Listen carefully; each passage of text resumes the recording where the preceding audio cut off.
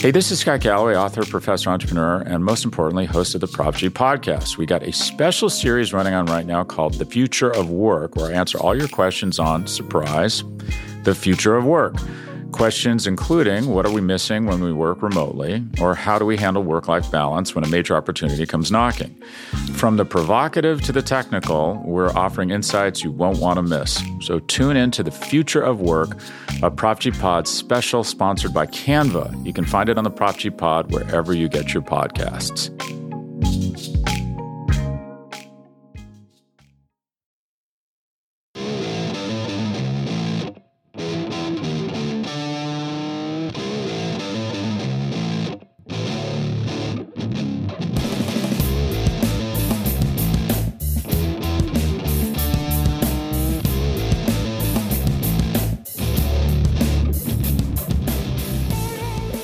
What's up, everybody, and welcome to episode 335 of the Talking Chop podcast. I am your host, Brad Rowland.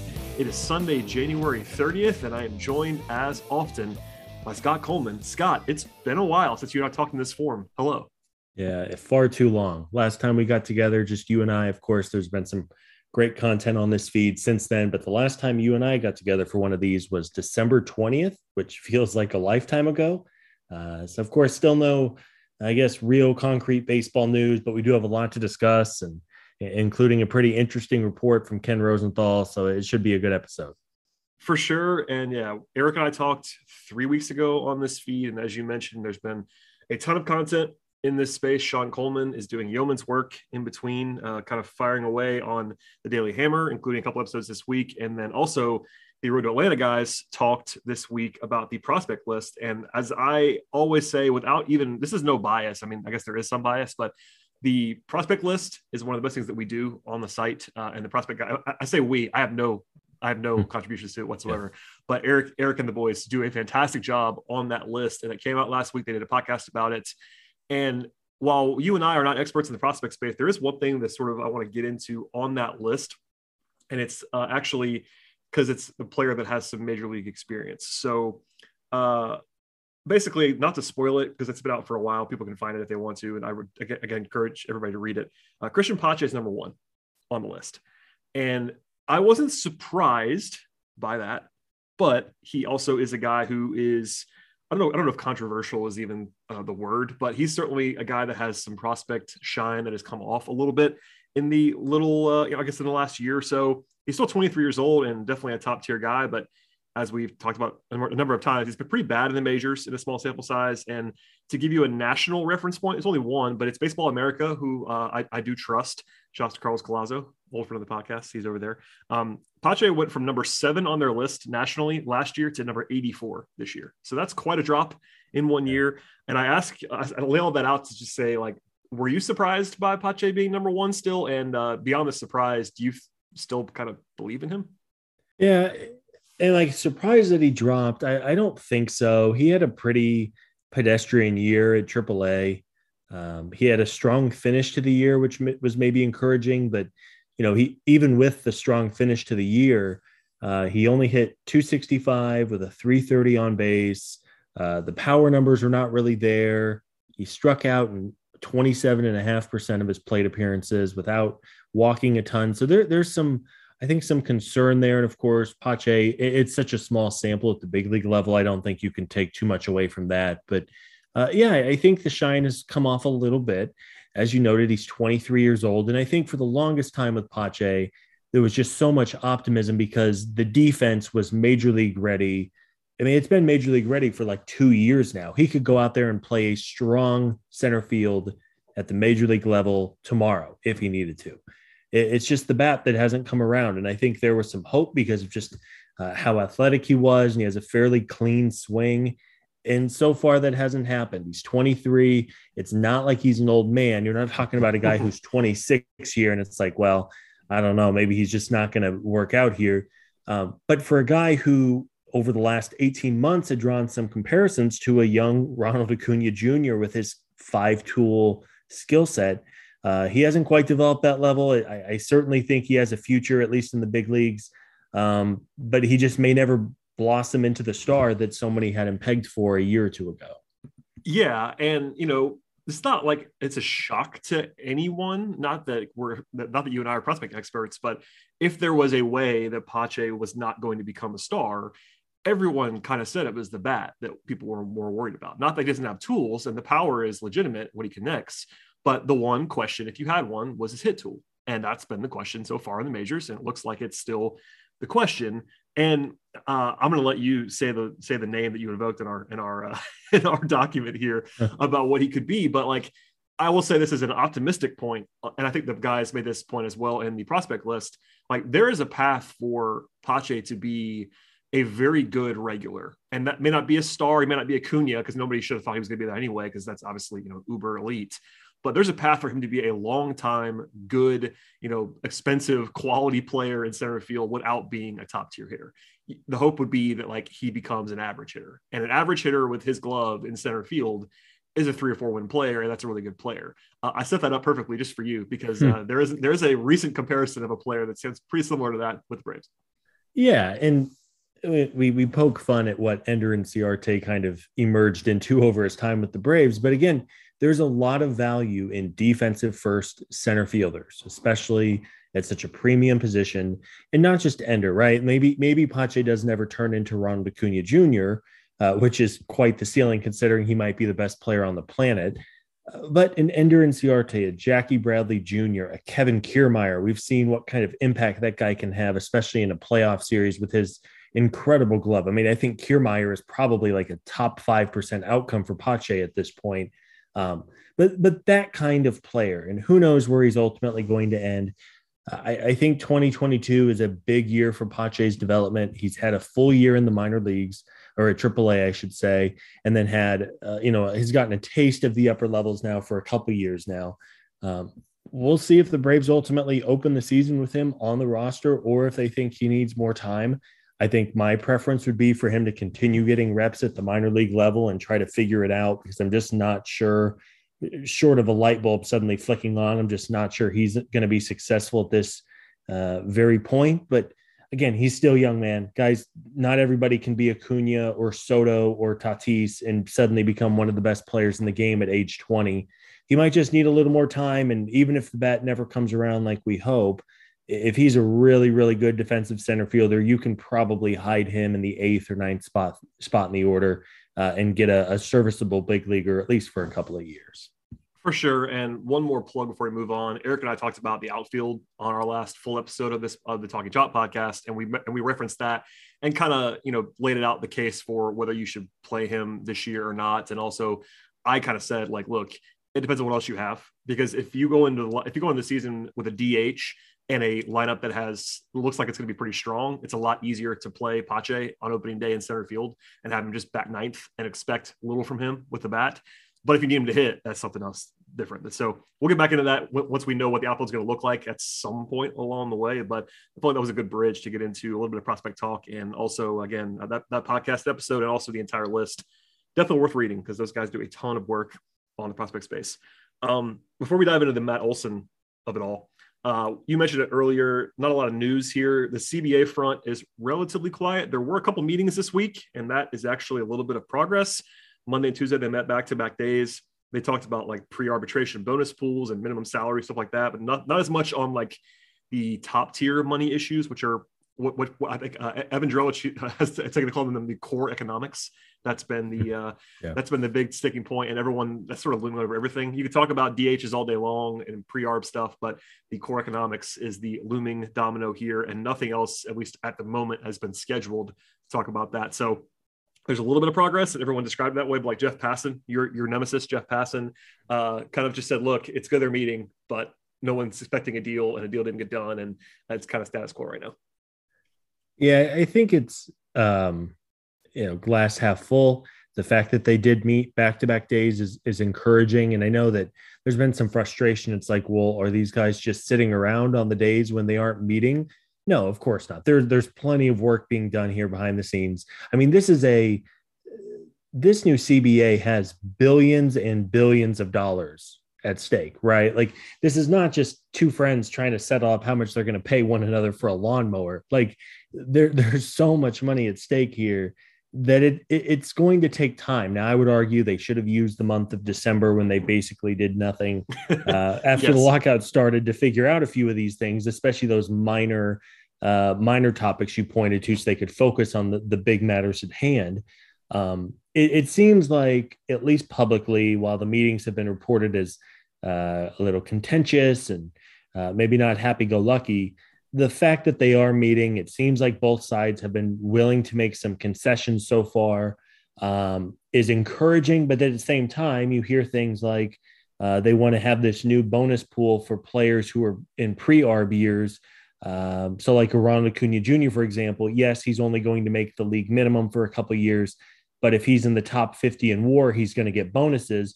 Well, MLBPA proposed a bonus pool of 110 million, and the owners came back with 10 million.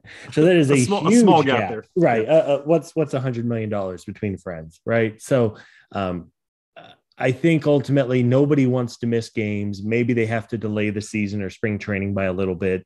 We'll see what they ultimately have to do. But I think it's encouraging they've been able to come to the table and talk. And let's hope over these next 2 weeks or so, we're recording this on January 30th.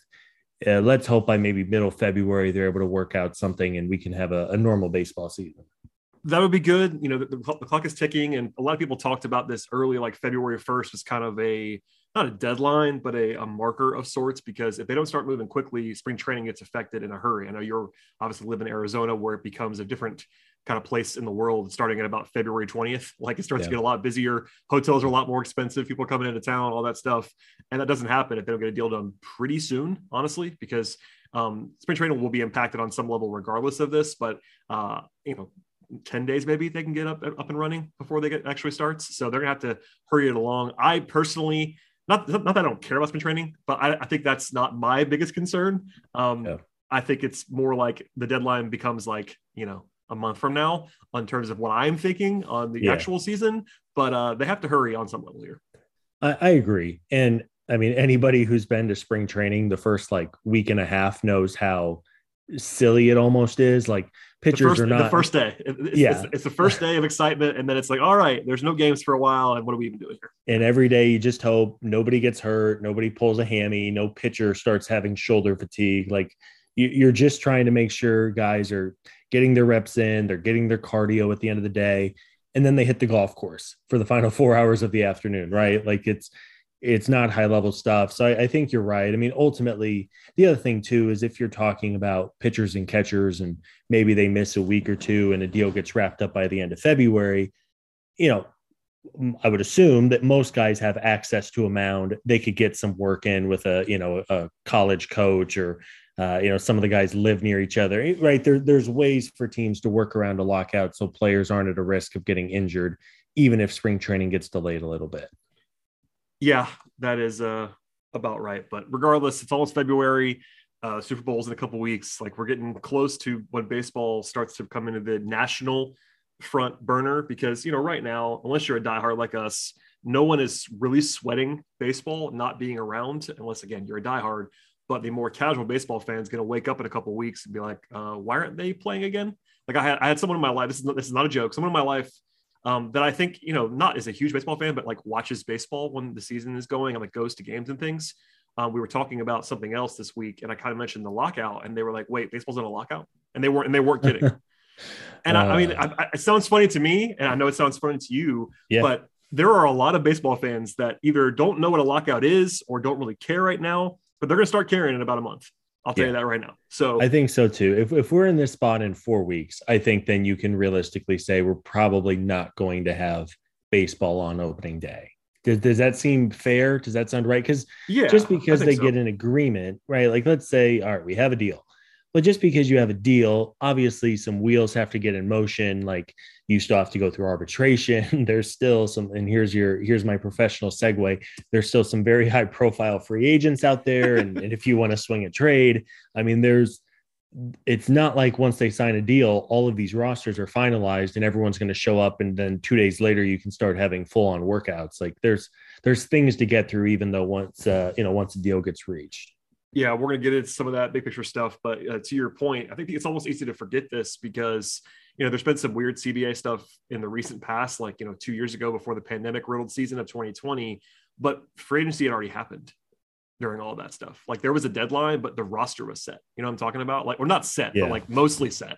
Right now, they have like half of free agency still to go in baseball. There are so many guys who are real guys who are unsigned, and so many trades that will happen. There'll be a flurry when it all is allowed to happen. But this is not your typical like will they or won't they from 2 years ago, where like it was just about the just about the virus and how they're going to play. There's a whole like I would say at least 2 weeks of like roster madness to come once they say okay, and then you get a spring training, everything else. So regardless, we've done too much on that for now, but it's coming back in the near future. And if there's more talks, we'll discuss them in this space. Before we get to the big rumor and discussion point of the week, though, a word from our sponsors on the show today. Hey, this is Scott Galloway, author, professor, entrepreneur, and most importantly, host of the Prop G podcast. We got a special series running on right now called The Future of Work, where I answer all your questions on, surprise, the future of work. Questions including what are we missing when we work remotely, or how do we handle work-life balance when a major opportunity comes knocking? From the provocative to the technical, we're offering insights you won't want to miss. So tune in to The Future of Work, a Prop G Pod special sponsored by Canva. You can find it on the Prop G Pod wherever you get your podcasts.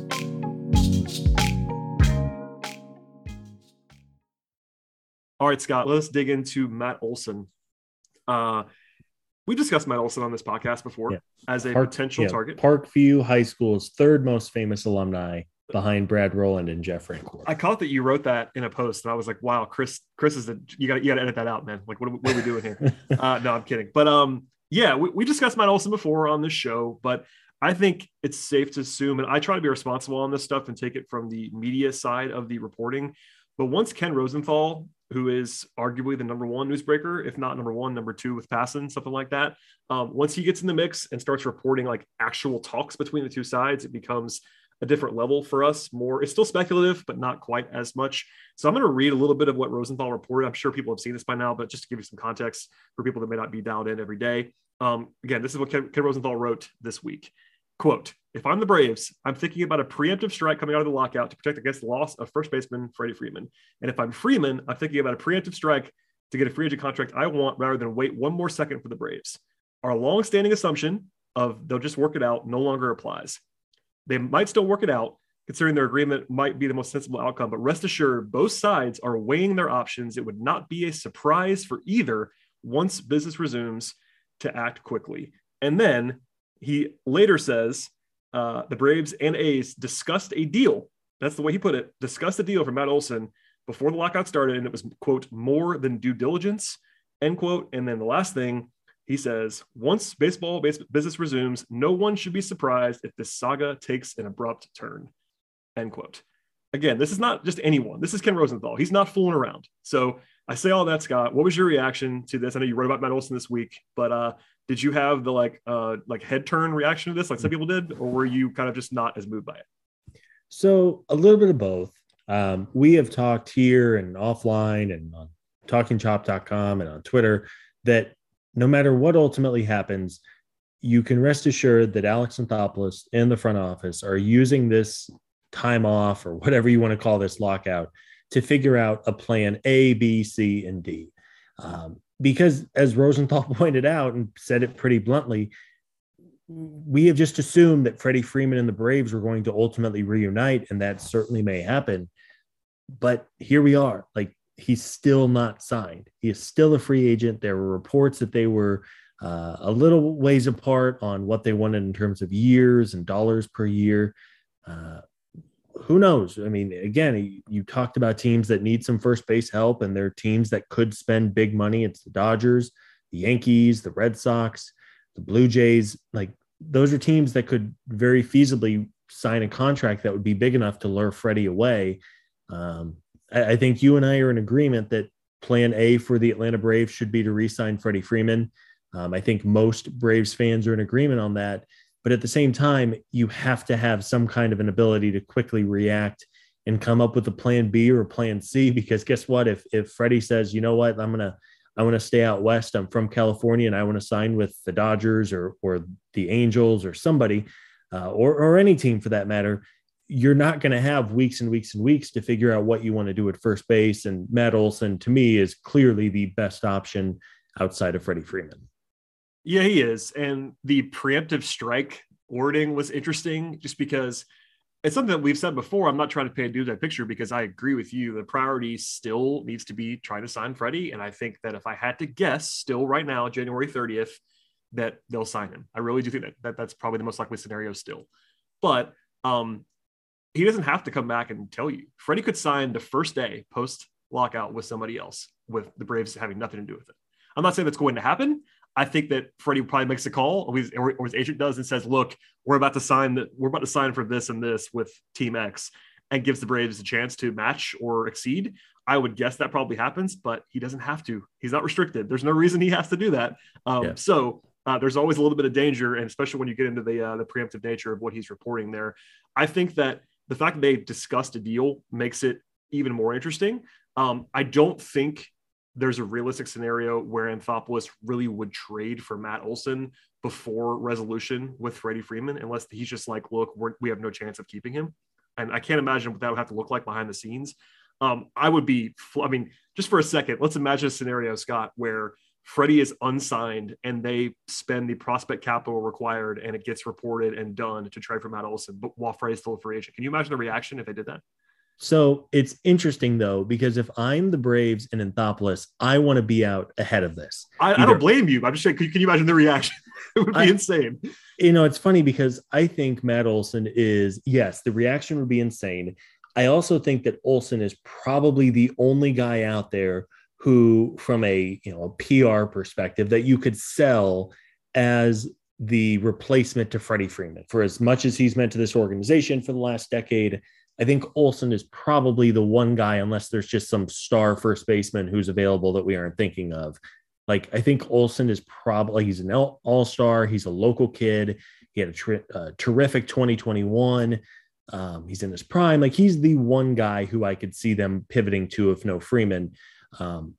So I guess to your point, if I'm the Braves, I want to get out ahead of it. But yes, the idea that they could potentially trade for Olson while Freddie is still a free agent would be a surprise, but it might be in their best interest to, one way or the other, try to get out ahead of it.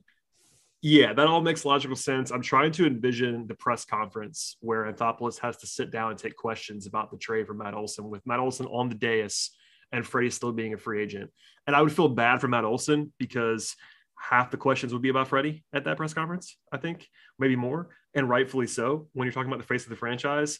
I guess there is also like the extremely small remote scenario where you also sign Freddie and trade for Matt Olson. There's like a 0.1% chance of that happening, but if you have a DH, you could do it. I'm just saying you could. No, there's your lineup right there. Yeah. I'm kind of kidding, but you could if you wanted to. And the thing is, this is going to sound blasphemous, Scott, but we're going to talk about Olson as a player for a second.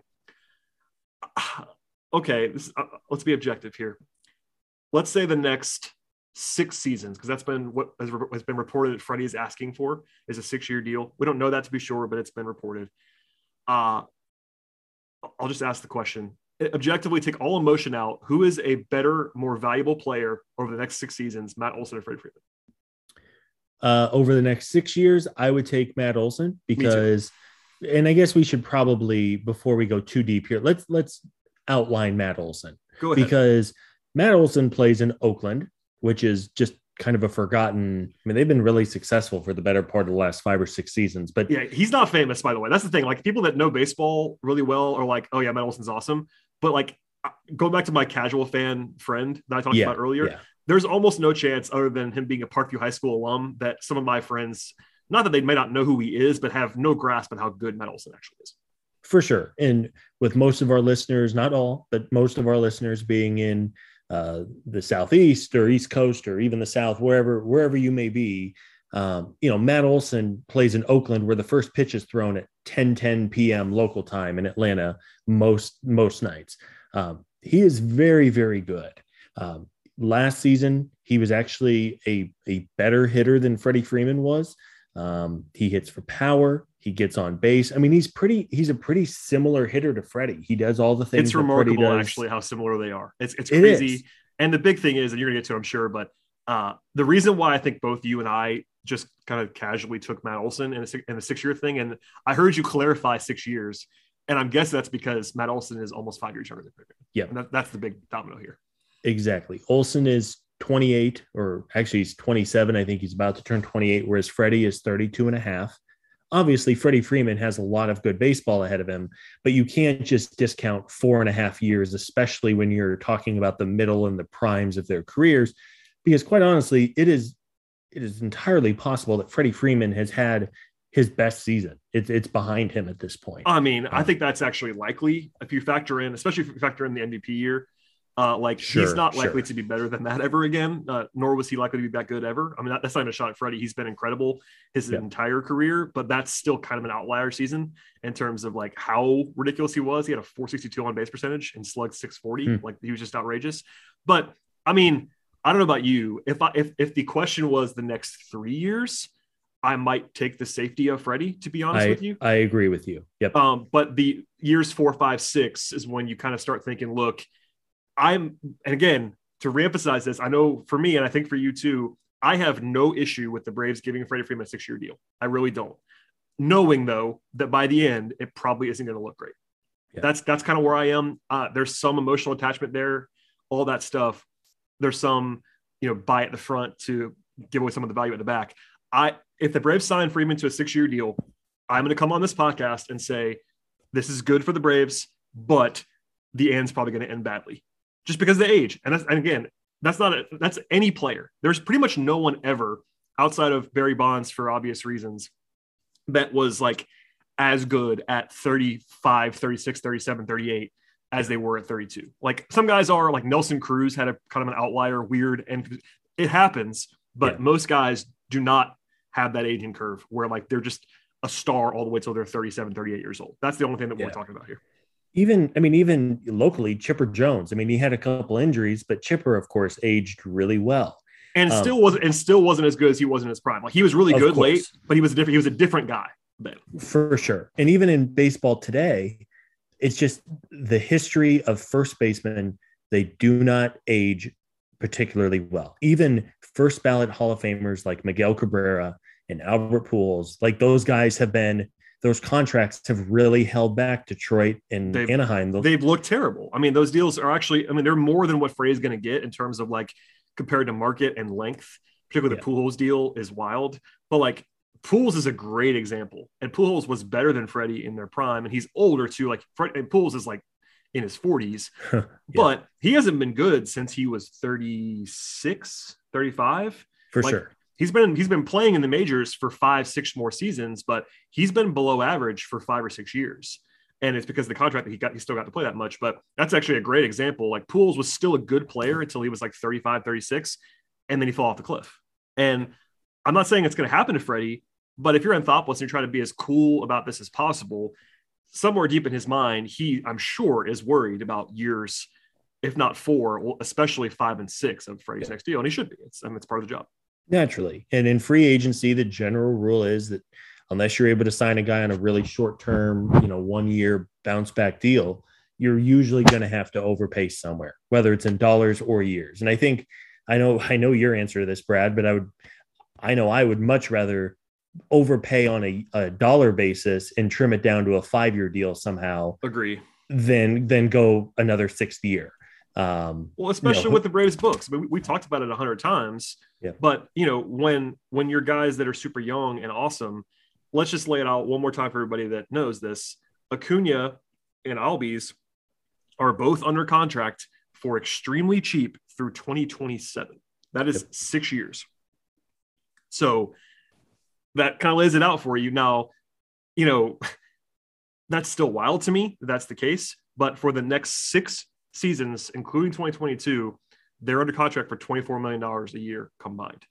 And that should, I say should because it's not given, that should give you wiggle room to pay Freddie a lot up front.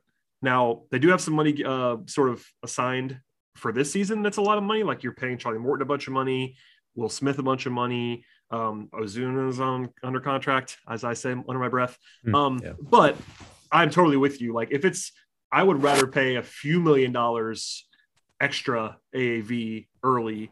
And I think the Braves probably would too, as long as they had the backing of ownership. But at the same time, Freddie knows that, and he probably wants the total money, and he should. So there's that back and forth of people like us. Common sense would tell you that, yeah, I'd rather give him 4 years and $200 million. You know what I mean? Right. Like that's not going to happen, but like 4 for 160 sounds great to me if I'm the Braves. I mean that 100%. I would rather do, you're absolutely right. And I can tell, and I'm sure some people are going to look at us like we're crazy, but yes, I would rather do like a 4-year, $150 million deal than a 6-year, $150 million deal. As crazy as that is, just to get that. Just logically. Yeah. It's not my check. It's not my checkbook. And then in 4 years, if Freddie's still killing it, you sign him again. I mean, but that's all hypothetical. I don't think it's going to happen. No, but okay. On the, yeah. Go ahead. And Go ahead. I was going to say on the money issue, I wanted to bring this up too, because not that this is either you get Freddie Freeman or you get Matt Olson and there's no other alternatives. But I mean, I would guess that's probably the two odds on favorites for first base in a month and a half. Freddie's going to make what, 25 to 30 million. Yes. Matt Olson, again, to go over his profile a little bit more, is arbitration eligible for 2 more years. He is expected to earn about 12 million in 2022. And then you would assume, unless there's some drastic change to the CBA, he's probably going to make 18 to $20 million in 2023. The difference between Matt Olson at $12 million next year and Freddie Freeman at $30 million is significant. I mean, that's Sure. a lot of money. So it goes off to this, well, if you sign Freddie Freeman, you don't have to give up any prospect capital versus a trade for Olson. You do have to give up significant prospects. And we should probably talk about that too at some point here. But if you bring in Olson for 12 million, that leaves significant money to be able to add another piece. At least I think they would have that financial ability, because if you have the ability to go 30 on Freddie, you obviously have the ability to go 12 on Olson. And I would hope they would put that extra money to work. So that's another just kind of layer to this, in addition to the long-term financial impact. In the short term, at least for this year, this upcoming year, it's a significant savings in money. And then next season as well, in 2023, it's not as big of a savings, but it would be a savings nonetheless. Yes, that's worth pointing out for sure. The other side of that would be that for what they'd have to trade, you would assume the Braves would be pretty interested in giving him an extension. A la the Dan Uggla deal. People forget this, but like the thing with the Dan Uggla trade, which is one of their last more prominent trades the Braves have done, was the trade was fine. It was the extension that was bad. And not saying Matt Olson's Dan Uggla, but you're trading for the team control that you still have. And, given what you'd have to give up, and we'll discuss that in a second, it would make sense to me that they would at least look to try to extend him, because if he's not going to extend, you got him for 2 years, but then he's hitting the market at what, 29, 30 and getting a big deal in his own right. So that's interesting in terms of like looking ahead, and the prospect capital thing does matter. So we've gone through the entire Anthopoulos era, which in case we haven't said it already, includes a World Series championship. We've gone through that entire area without seeing him trade a single top 10 prospect. I ask Eric this all the time to make him laugh, but kind of who the top prospect was that he was ever traded at least on Eric's list, it was Joey Wentz. So if they trade for Matt Olson, I'm going to tell you this right now, Braves fans, they're going to give up a package that is going to make some people upset, because there's always a contingent that overvalues prospects. And Matt Olson is the kind of player where if you actually trade for Matt Olson, it's going to cost you a lot. And that's what it should. It should cost you a lot. Now, we're not going to go through like every package possible, but the notion of like untouchable prospects in a Matt Olson deal doesn't really exist. Like they're going to have to trade multiple of their top 7 or 8 guys in a Matt Olson trade. That's just the reality. And to me, there's no untouchable prospect in the system right now. There's no Acuna. Yeah, there's no I think Jason. There's no Jason Hayward from 12 years ago. Like there's some good prospects. Don't get me wrong, but there's no one, at least for me, who would be like, as short of Mike Trout, we're not giving that guy up. I would agree with that. My baseline for that has always been higher than some. just because, I can name prospects now of guys that I would have traded in the right deal where people would have like been aghast by it. I think Acuna and Hayward really are the only guys. And since I've been doing this, at least covering the team, that I would have put on that list in terms of like actually untouchable prospects. There's some guys that have gotten close, but with all respect to Michael Harris and Pache and whoever else, there's nobody on that list right now. So I'm sorry if it cost me Michael Harris to get Matt Olson and Freddie's somewhere else, you kind of have to do it. Doesn't mean you have to give up everything and that's not tied down. There is a point, even for someone like me who is usually pro trading prospects, there's always a point where it's too much. I'm not saying there's not like that break-even point, but it's going to cost a lot. And I'm sure the A's would probably be asking for guys that are maybe even under contract in the majors. Like they might want somebody that's we're not even thinking about. I'm not saying it's Austin Riley, but if you're the A's, the first person I ask for is Austin Riley. They're going to say no, but that's where I start the conversation, because Austin Riley, if you think about it in this way, Austin Riley is their most valued prospect. He's not a prospect anymore because he's been in the established major leaguer, but he's a guy that doesn't have an extension. He's in pre-arb. And if you look at the roster right now that Ozzie and Ronald are signed, Riley is their number one prospect in terms of trade capital, but they're not going to trade. They're not going to trade. No, they're not trade. Yeah. But beyond that, there isn't like I said all that just to say this, there isn't like a clear-cut number two even. Like a lot of systems, there's like a unanimous number one. Yeah. The Braves don't have a unanimous number one anymore. It's like a year ago, it would have been Pache. It would have been the obvious guy we would have talked about nonstop. It still might be Pache, but he's not in a tier by himself anymore. You got Pache, Harris, all the way down the line. Yeah. Langoliers, all those guys. And I would guess, again, this is me guessing, but the A's are not going to trade Matt Olson for the first deal that you're thinking of in your head right now, Braves fan. It's not going to be Langoliers and 3 guys in the 20s. Like it's going to be 4 of your top 9, or it's going to be 3 of your top 6 prospects. This is the kind of player. This is an actual star level player under contract for 2 more seasons. It's going to be a lot. It is going to be a lot. And that's, again, it's just another layer to what are they going to do at first base? This is an organization, quite obviously, trying to win another World Series, trying to win the division, what should be a pretty good division next year. After printing money last year, again, should I say that one more time? After printing money in the playoffs last season. They have the financials to pull off basically whatever they want to do. And it's a debate that's been going on for months at this point. It's, yes, you can sign Freddie Freeman. It's the cleanest, by far, the cleanest thing to do is to sign Freddie.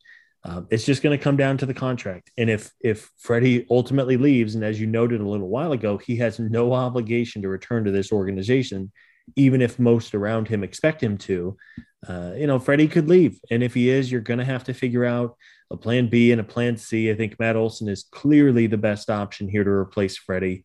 He's someone who you can build around. And quite honestly, next year, if you look at the projections, both Freddie and Olson are projected a 140 WRC plus. So they are nearly identical players, at least in terms of the. Yeah, I think it was Steven, our pal Steven Tolbert, that was like, there are 2 players in the majors that have 140 WRC plus projections for Steamer, and it's Matt Olson and Freddie Freeman for next year. They're exactly the same. For sure. It's insane. Right. So if you're, so you talk about it being a high price. If you're a Braves fan, go back 2 years in time and say, if we were going to trade Freddie Freeman away, what kind of prospect package would we want for Freddie Freeman? A lot. Even if Matt Olson hasn't quite been as good as Freddie Freeman, even though he was better than Freddie in 2021, and you could argue he's better for the next 2 years. If you were a Braves fan 2 years ago and say, what would you have to get in return for Freddie Freeman? It's a lot. And that's where we are. That's the thing. I try to put yourself in other people's shoes. Yeah. And that's the thing. Like, fans want their team to do well, and I don't blame them for that. But I try to prepare you. Like, what you said, it's a great way to do it. I'm glad you said exactly the way that you did there, was because, like, if they had traded Freddie 2 years ago, can you imagine what the reaction would have been for any package from Braves fans? It would have been insane. I mean, and I don't blame them. And the A's are not the Braves, and Olson, like you said, has not been quite as good as Freddie to this point. But like, he's their best player. Like, it's him and Matt Chapman. They're their best player. Like, they don't have and the only reason why Matt Olson is even available in trade is because the A's are the A's. Like, and that's something also we should at least say out loud once, is that it's not like the A's are saying, please come trade for Matt Olson either. Like, we're framing it as this, and I think this is probably right. But we think, and Rosenthal reported, that Olson's a guy that they're going to go after if they lose Freddie. But there is nothing that says the A's have to trade Matt Olson or that they're looking to trade Matt Olson. Like, they might just be like, no, we're good. Like, yeah. I mean, there's always a point where you have to overpay, but this is not a situation where Matt Olson has gone to them and said, please trade me, or that they have said, we're going to trade Matt Olson. He's available, but available in a way that like stars are available, like only on a cheap team. It's like dealing with Tampa Bay. Like, they're going to trade him maybe at some point, but it's not going to be for nothing. Right. The A's are a very smart organization. They have no payroll, and they've continually won like as many games as anyone in baseball the last 5 or 6 seasons. Like, the way they operate is very similar to Tampa Bay.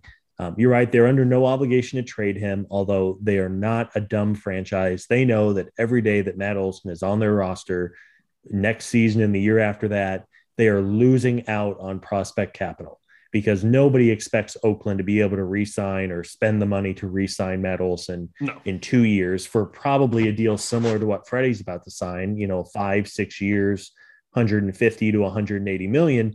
Oakland's not going to do that deal. And they're not dumb, as you noted. I mean, it's funny you brought up, you're trying to think of how Oakland's thinking. Maybe their front office does say, yeah, sure, we'll trade you Matt Olson if you give us Austin Riley. And then it's like, well, all right, obviously that's not going to work. Maybe I'm not kidding. Like, if I'm the A's, I probably think that the Braves are going to say no. But the first time the Braves call me, I'm like, all right, Austin Riley and what else? Right. It's the Marlins. It's the Marlins with Christian Yelich a few years ago. Yeah, exactly. If you're not giving us Ronald Acuna Jr., and of course the Braves aren't going to give up Acuna. No. But unless you give us Ronald Acuna Jr., we're not trading you Christian Yelich. Now, I don't know if Oakland's going to draw a hard line. Of course, obviously Brad and I are not privy to Billy Beane's cell phone. We don't know what's going on. Again, it takes two sides to make a deal. I guess if we're looking for a positive on all this, it's the Braves have options, and I guess they even have plans C and D in case Olson and Freddie don't work out. I would be surprised if something between those two. Let me ask you this. What % chance would you give that on opening day, Freddie Freeman or Matt Olson are not the Braves starting first baseman? Is it 10% chance, 5% chance? More? I would think it's probably a little higher for me than that, only because it's so hard for me. Maybe it's my NBA background. It's so hard for me to be like, Freddie's gone and the Braves are definitely traded for Matt Olson. You know what I mean? Like, because it takes two teams. It just does. And yeah, they might decide internally, like, we're going to trade whatever it takes to get Matt Olson if they lose Freddie. But the A's might just not like what they have. I mean, that's conceivable. Like, trades are difficult. So maybe I would probably go closer to like 20, just because I think Freddie's like something like, I don't know, 2/3, 1/3 at this point, like 65-35 for me. And then another 15% for Matt Olson, just because of all the things in play. That might sound low, but maybe it is. But I think that I just don't want to get down the road and just be like, all right, assume that they're going to have Freddie or Matt Olson, just because it's also Anthopoulos, which is the sort of the thing about this, is that he does not tip stuff off. Like, would you be surprised if Anthopoulos just traded for another first baseman? Like, it wouldn't surprise me that much, because he doesn't tip off anything. I mean, I know it's Rosenthal, sure, he's dialed in, but how many times have we seen Anthopoulos pull off a move that nobody saw coming? Like, it's happened 10 times. And obviously they're all at a lower level than this, but he just does stuff in the background. He's not a guy who does the like public negotiation thing either. So long story short, I guess I'll go with like 20%. Are you lower than me? I think you probably are. Maybe a little bit. I mean, I might put it 10 or 15%. These are, of course, funny percentages to even throw out there. All like made there's up, some scientific data behind them. But yeah, I think ultimately, if not Freddie Freeman, I'm with you. I think Freddie is certainly still the odds-on favorite, and it is. Anthopoulos doing his due diligence before in the offseason, knowing that he might have to pivot. I think Olson, by the way, just to clarify, I think Olson is definitely the number one. Like, if you maybe choose another name, it's Matt Olson. You know what I mean? Just because it's been reported now, because he's theoretically available, all that stuff. I think if you made me choose one other person, it's probably Matt Olson. And here's one for you. Here's a wrinkle for you, just for fun at the end of the podcast. I think if you go one more name beyond that, it's Austin Riley.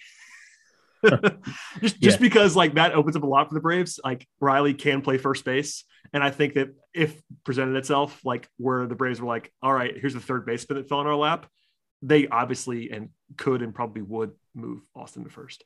And part of that just comes down to like, it's so hard to just pick names out of thin air, which is what I'm making fun of more than anything else. Yeah. But I do think that because of this report and some of the other noise, like he's the number one name to watch. But that's like not the highest bar to clear. You know what I mean? Like try to pick another name to trade for in the market. I mean, good luck. Yeah, especially with the time constraints that they're going to have. Like trades take some time to put together. The only real other free agent option I see is Anthony Rizzo. Yeah, he's available. That's interesting enough. Like that's not the worst thing. His name value probably exceeds his on-field value at this point. Like he was a star with the Cubs, of course, for years when they won the World Series. His last couple seasons have been okay. It's hard to really count the 2020 COVID season, but 2021 was on the lower half of he basically had the worst year of his professional career. Looking at his numbers, a 1.6 WAR. Some of that was dragged down by a declining defense. Hit 248 with a 344 OBP, a 440 slug. I think he's Freddie's age too, like 32, 33, something like that. He is. He's almost identical to Freddie in age. Yeah. Actually. So, I mean, maybe he's fallen off so much that the number won't be too big, and that becomes kind of interesting.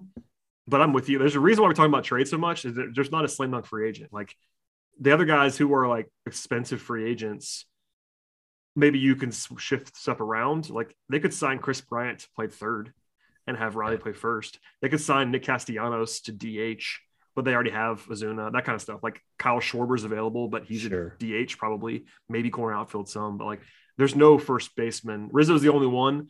And I think that's a guy where I would not want to give him a big contract. Maybe if you get him for cheap, like a 2-year deal for sure 30 million or something like that. Sure. But like, I think he's probably going to be more than that just because of his name value and stuff like that. So yeah, there's a reason why we're talking about trades. And it's because there isn't like a huge crop of first basemen available. Yeah. Mark Canha would have been fun, but he's now in with the Mets. So alas, I don't know. I mean, we covered, I think, all our bases here on Matt Olson. I will try to keep my bias to a minimum for the Parkview High School graduate, but I do think he's really interesting. I don't know still about what's going to happen here in terms of Freddie. It's been quiet because it kind of has to be on what he is looking for. You know, the usual suspects came up in that report from Rosenthal. The teams that we've heard about forever: Dodgers, Yankees, Blue Jays, etc. Angels, I'm sure lurking down there.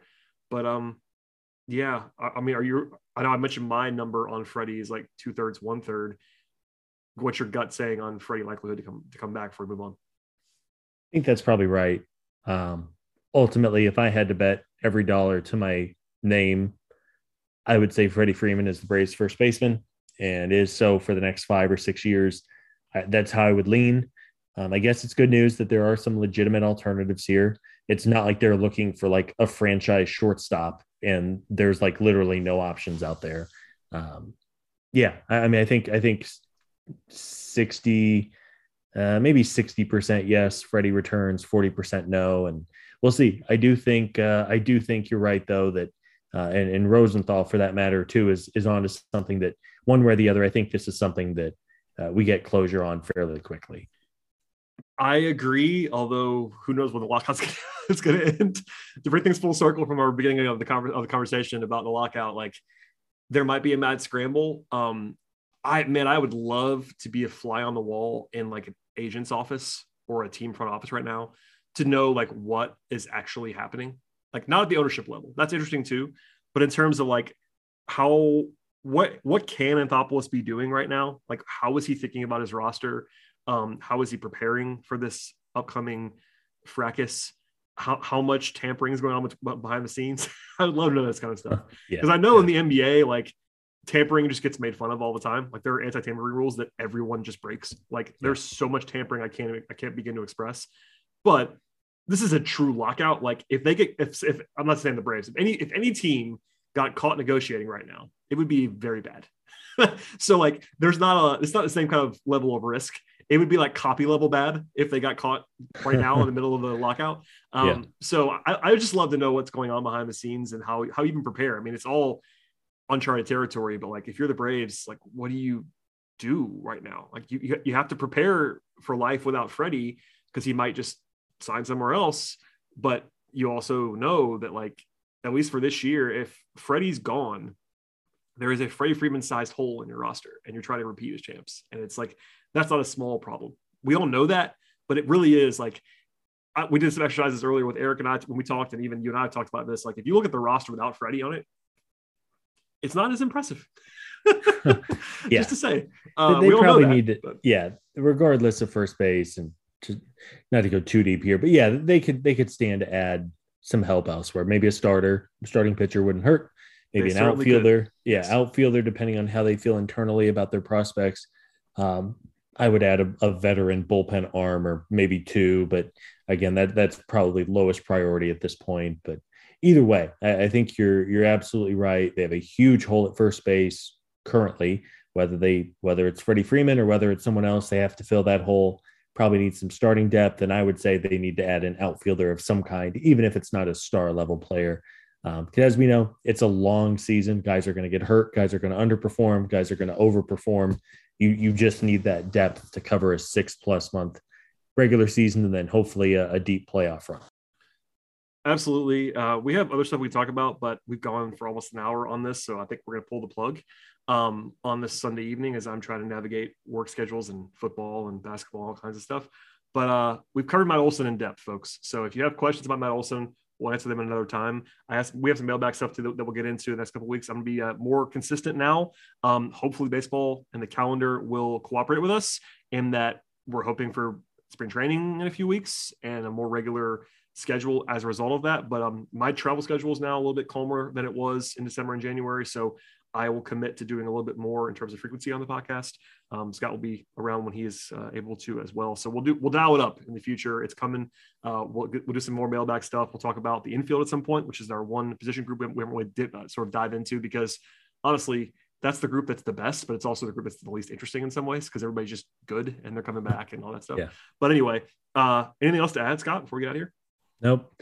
Glad to be on with you, Brad. It's been far too long, and hope everybody out there is doing okay. And let's hopefully another couple weeks, get a CBA agreed to in spring training, and hopefully get a regular season starting on time too. Because I don't know about you, but I think as fun as it's been to relive all the playoff memories over the last couple of weeks and months, I'm ready for some baseball. Hopefully another, I guess less than 2 months now officially to opening day.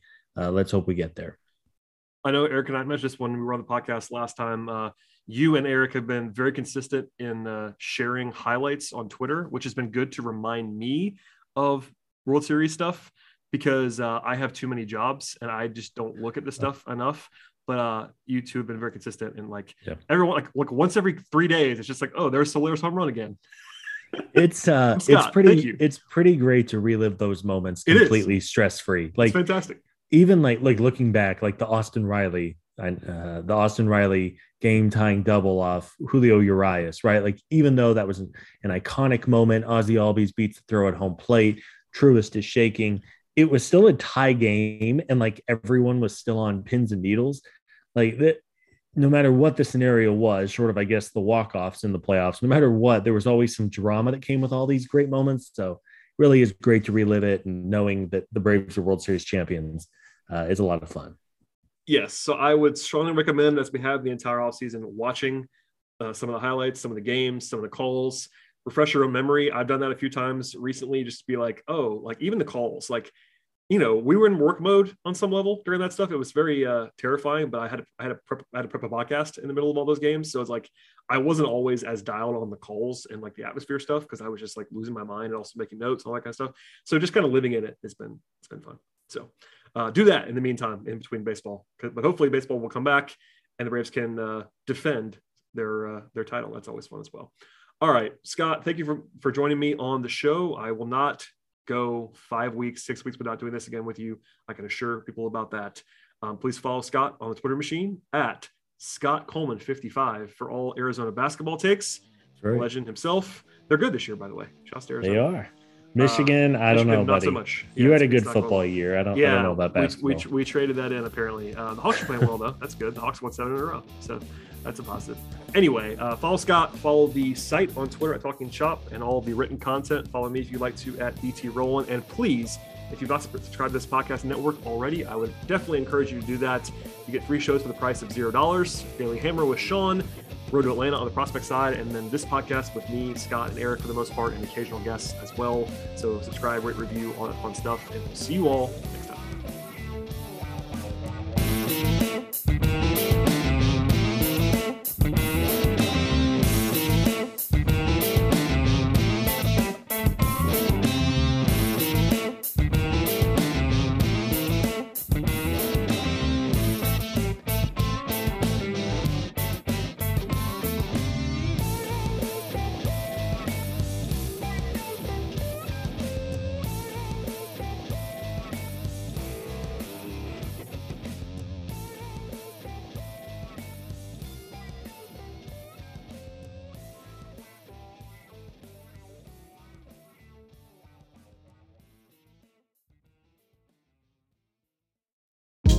Hey, this is Scott Galloway, author, professor, entrepreneur, and most importantly, host of the Prop G podcast. We got a special series running on right now called The Future of Work, where I answer all your questions on, surprise, the future of work. Questions including, what are we missing when we work remotely? Or how do we handle work-life balance when a major opportunity comes knocking? From the provocative to the technical, we're offering insights you won't want to miss. So tune in to The Future of Work, a Prop G Pod special sponsored by Canva. You can find it on the Prop G Pod wherever you get your podcasts.